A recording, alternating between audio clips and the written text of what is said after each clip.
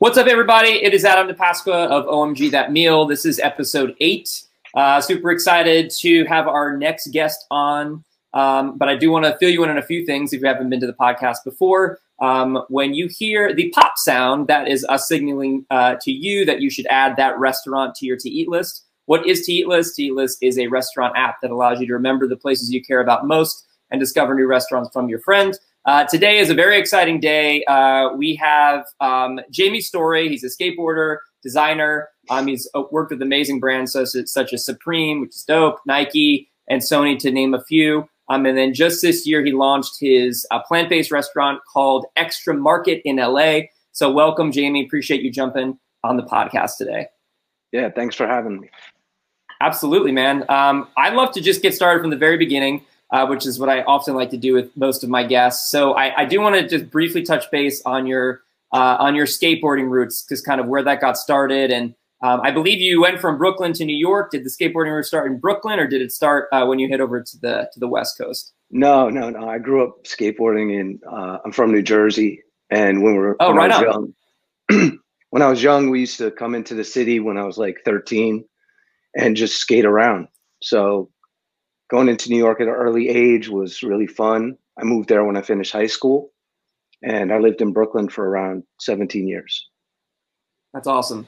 And obviously streetwear and skateboarding culture like drives fashion now. It hasn't always. Did you see the industry heading that way, or was that something that, that you when you became a designer and you started creating like your own brand, or is that just something you wanted to make for the culture specifically? I mean, in New York, as us skating, we were super, kind of attentive to what we wore, and we're really into like clothing and stylish stuff. So we would wear brands like, we wouldn't wear skate clothes necessarily. We would be wearing more Polo and North Face and stuff like that. So we were always into what we wore, and a lot of it ended up in even brands like Carhartt and stuff like that.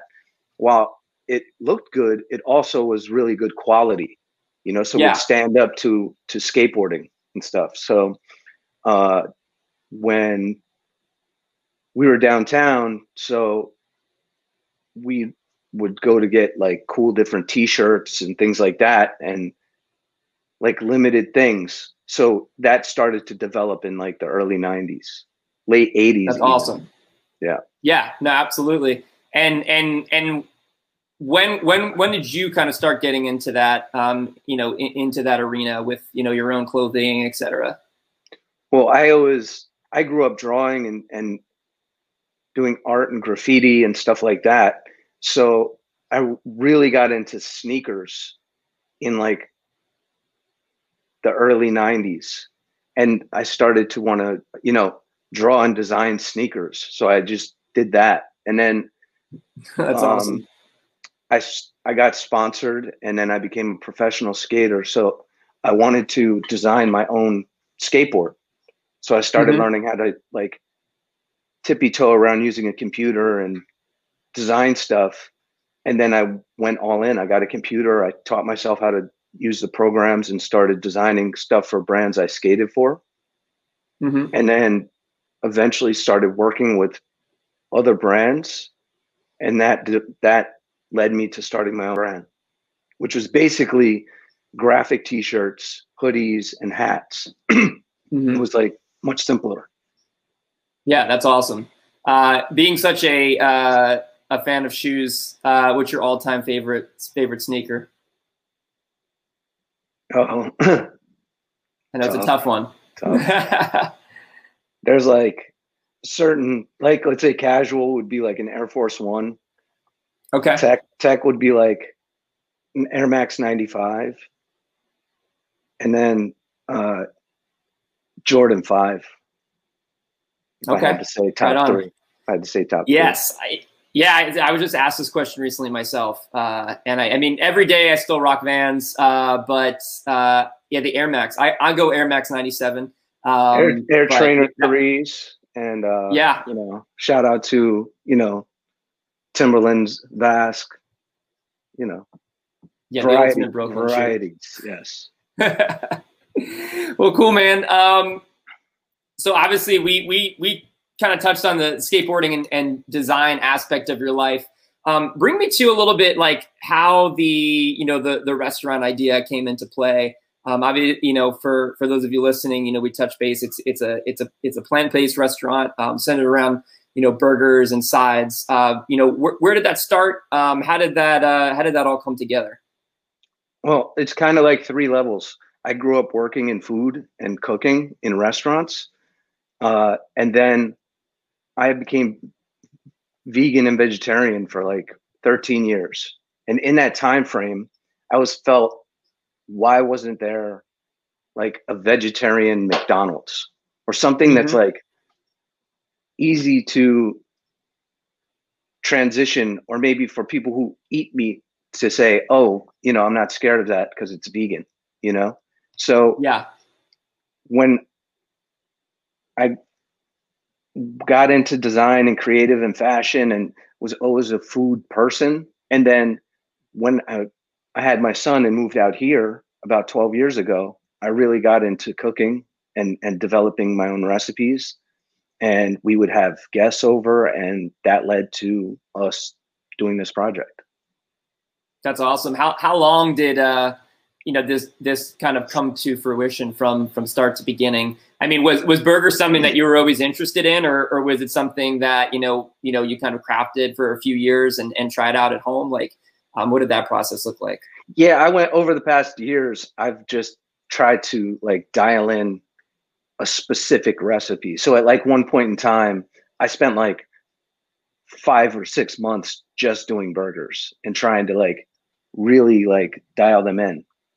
Yeah. So I was really hesitant about opening a restaurant as just a restaurant, because if you do that, like, you're never going to see me. It's beyond full-time work. So we're able to get this.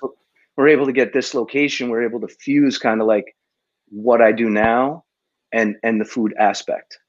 So that kind of gave us the opportunity to say, look, we want to make it a simple, almost easy to execute menu, but it has to be a high quality. And then when we said we were going to make it, when I wanted to do it plant-based, it was just kind of like working to dial in the execution of the recipes. So I worked on it for like the burger itself for like a year with my son, Benjamin, because he was 11 at the time, and he's not going to lie. He's gonna say, no, this doesn't work. So yeah, the kids are like the best taste testers. Oh yeah, he's my associate.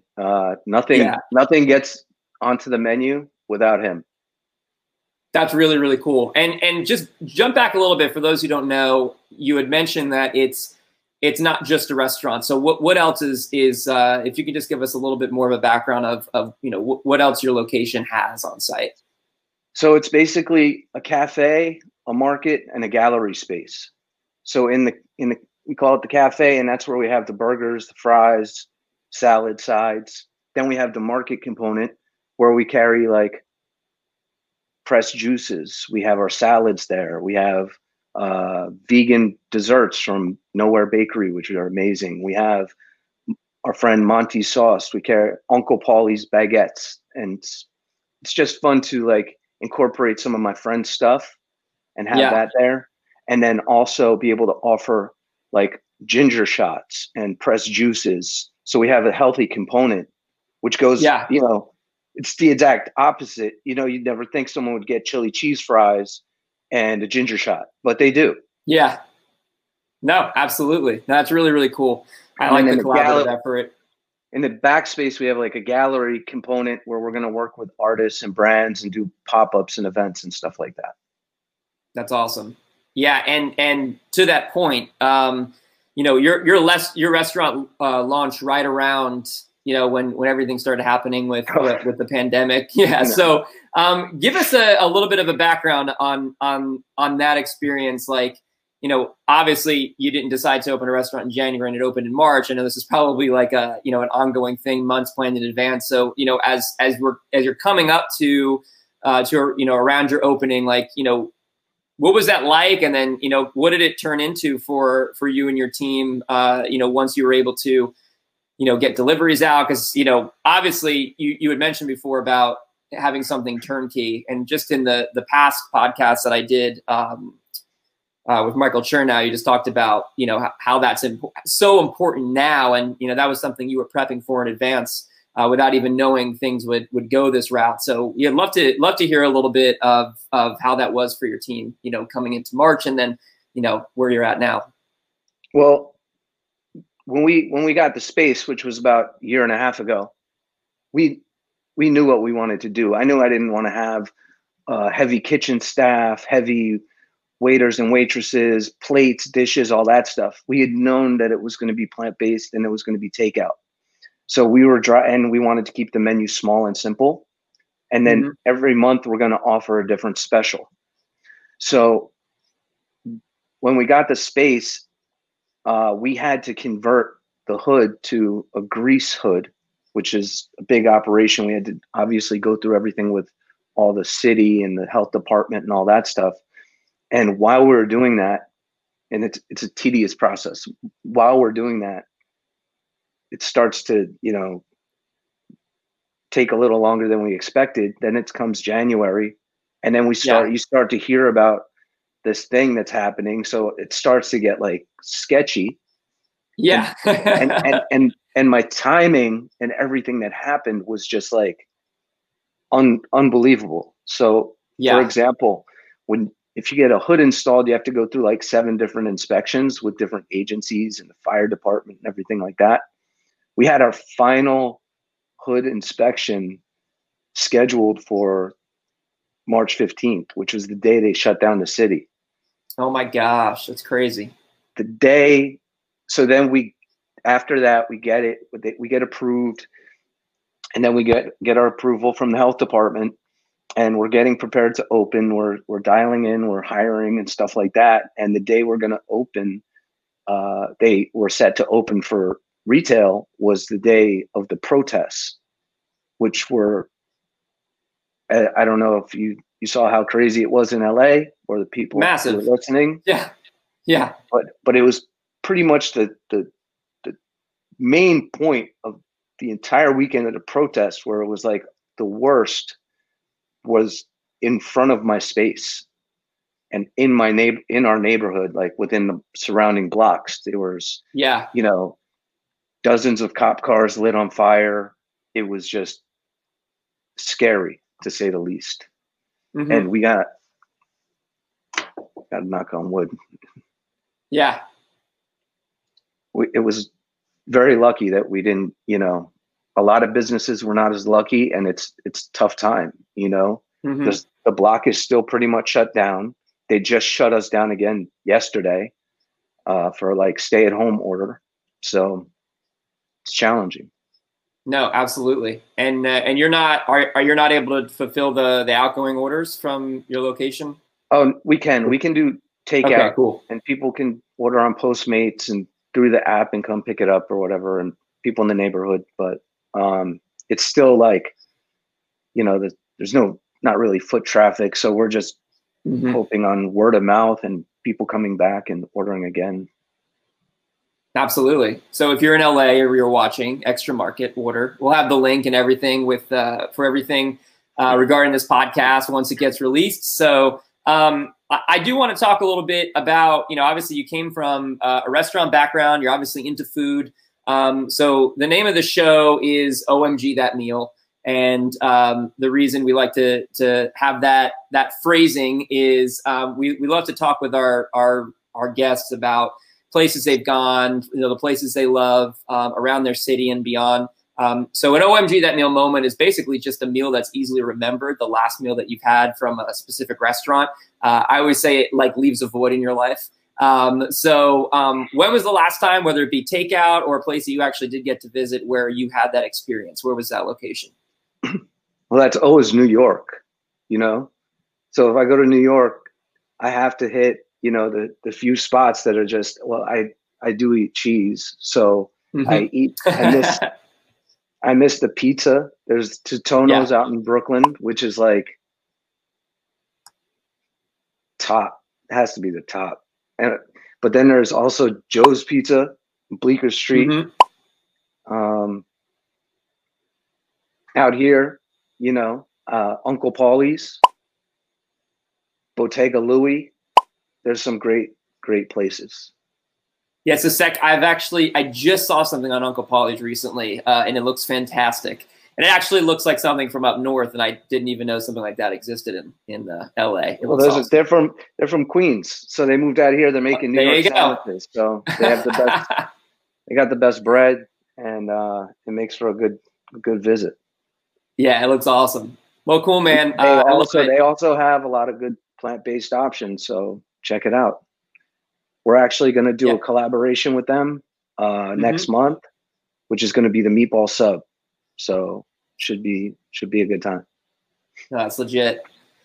All right, man. We're to the portion of our podcast where we do our 10 quick fire questions. So we'll run through 10 questions, and they'll have 10 quick responses. And this will go over, like I said, your career as well as places that you love in LA, etc. So let's start from the top. So how long did it take for you to go from concept to actually opening the restaurant? A year and a half. Year and a half. Awesome. What's your go-to order at Extra Market? The single. And okay. And a lot of people order, I'd say most of our orders are someone will get a burger and a salad, which is great, you know. I think they order the burger and then they get the little guilt. But it's plant-based. It's all good. I also saw those Fritos on your menu, which look pretty epic. Frito pie. Yep. It's exciting. Is there a dish in LA that you don't think gets enough love?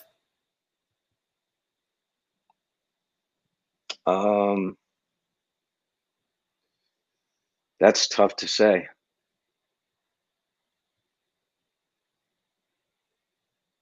Yeah, we know from a popularity standpoint, everybody talks about In-N-Out, and then also tacos. Anything else that people are missing out on? I mean, I would say In-N-Out gets a lot of love. You know what I mean? Yeah. they have plenty of love. Yeah. Let me think about that one. All right, we'll come back. How many skateboards have you broken? Couldn't calculate. Hundreds. No number on that? Hundreds. And worst skateboarding accident? Broke my foot. Not great. No. How long did that keep you out? About 4 months. Dang. Favorite I don't art recommend or clothing. Favorite art or clothing collab you've been a part of? I mean, or you can say one of your favorites.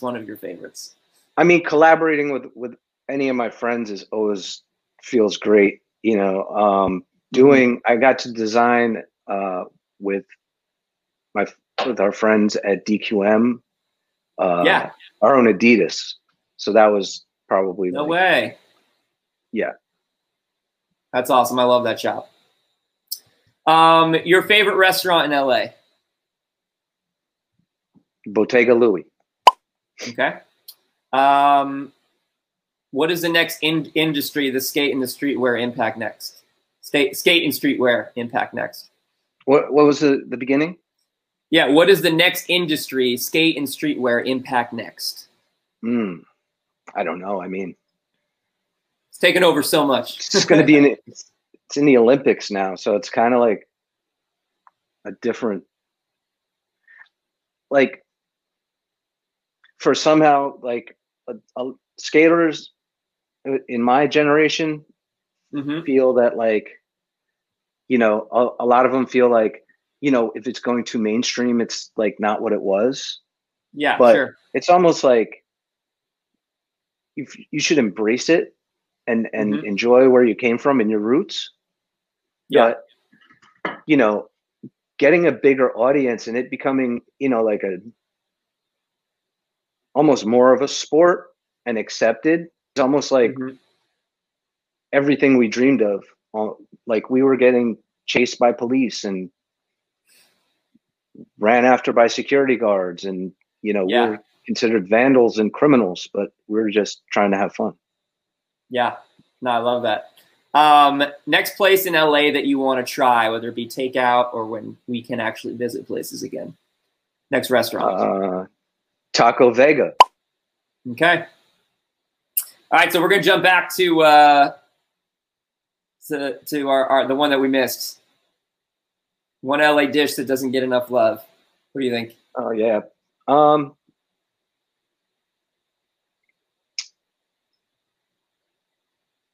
I'm gonna have to go to, and I forget the name of the place, but on 3rd, I'm not kidding. No worries. The corner of 3rd Street and La Cienega, across the street from the Beverly Center, there's a falafel that is hands down the best falafel in LA. We're gonna need to get that. We're gonna need to get that name. I'll have to Google it. Yeah, Google it. We're gonna need to get that once it's over.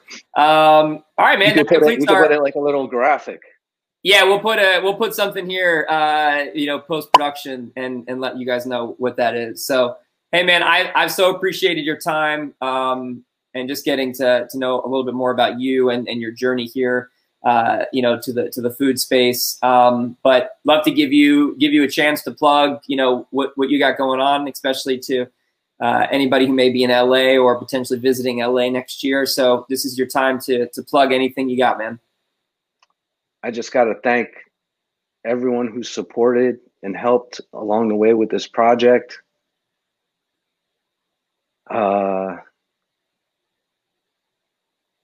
Regina, Benjamin, everybody else. Thank you. And come by, try a burger. Yeah, let's do it. Extra Market, LA. Order to go if you're at home. Make this known. Make this the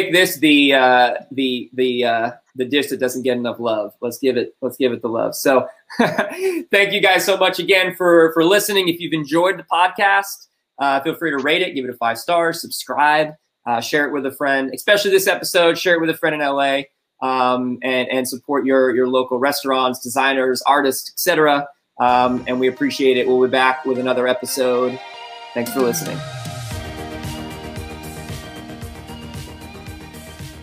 Hey guys, it's Adam DePasqua, host of this podcast and founder of the To Eat List app. Do me a favor, stop adding restaurants to your Notes app. Download the To Eat List app and add all the restaurants you want to try and your favorites to your To Eat List. It's a food guide curated by you. Invite your friends to the platform and follow each other for food recommendations. Simply put, it's a simple app for food lovers. Go get it.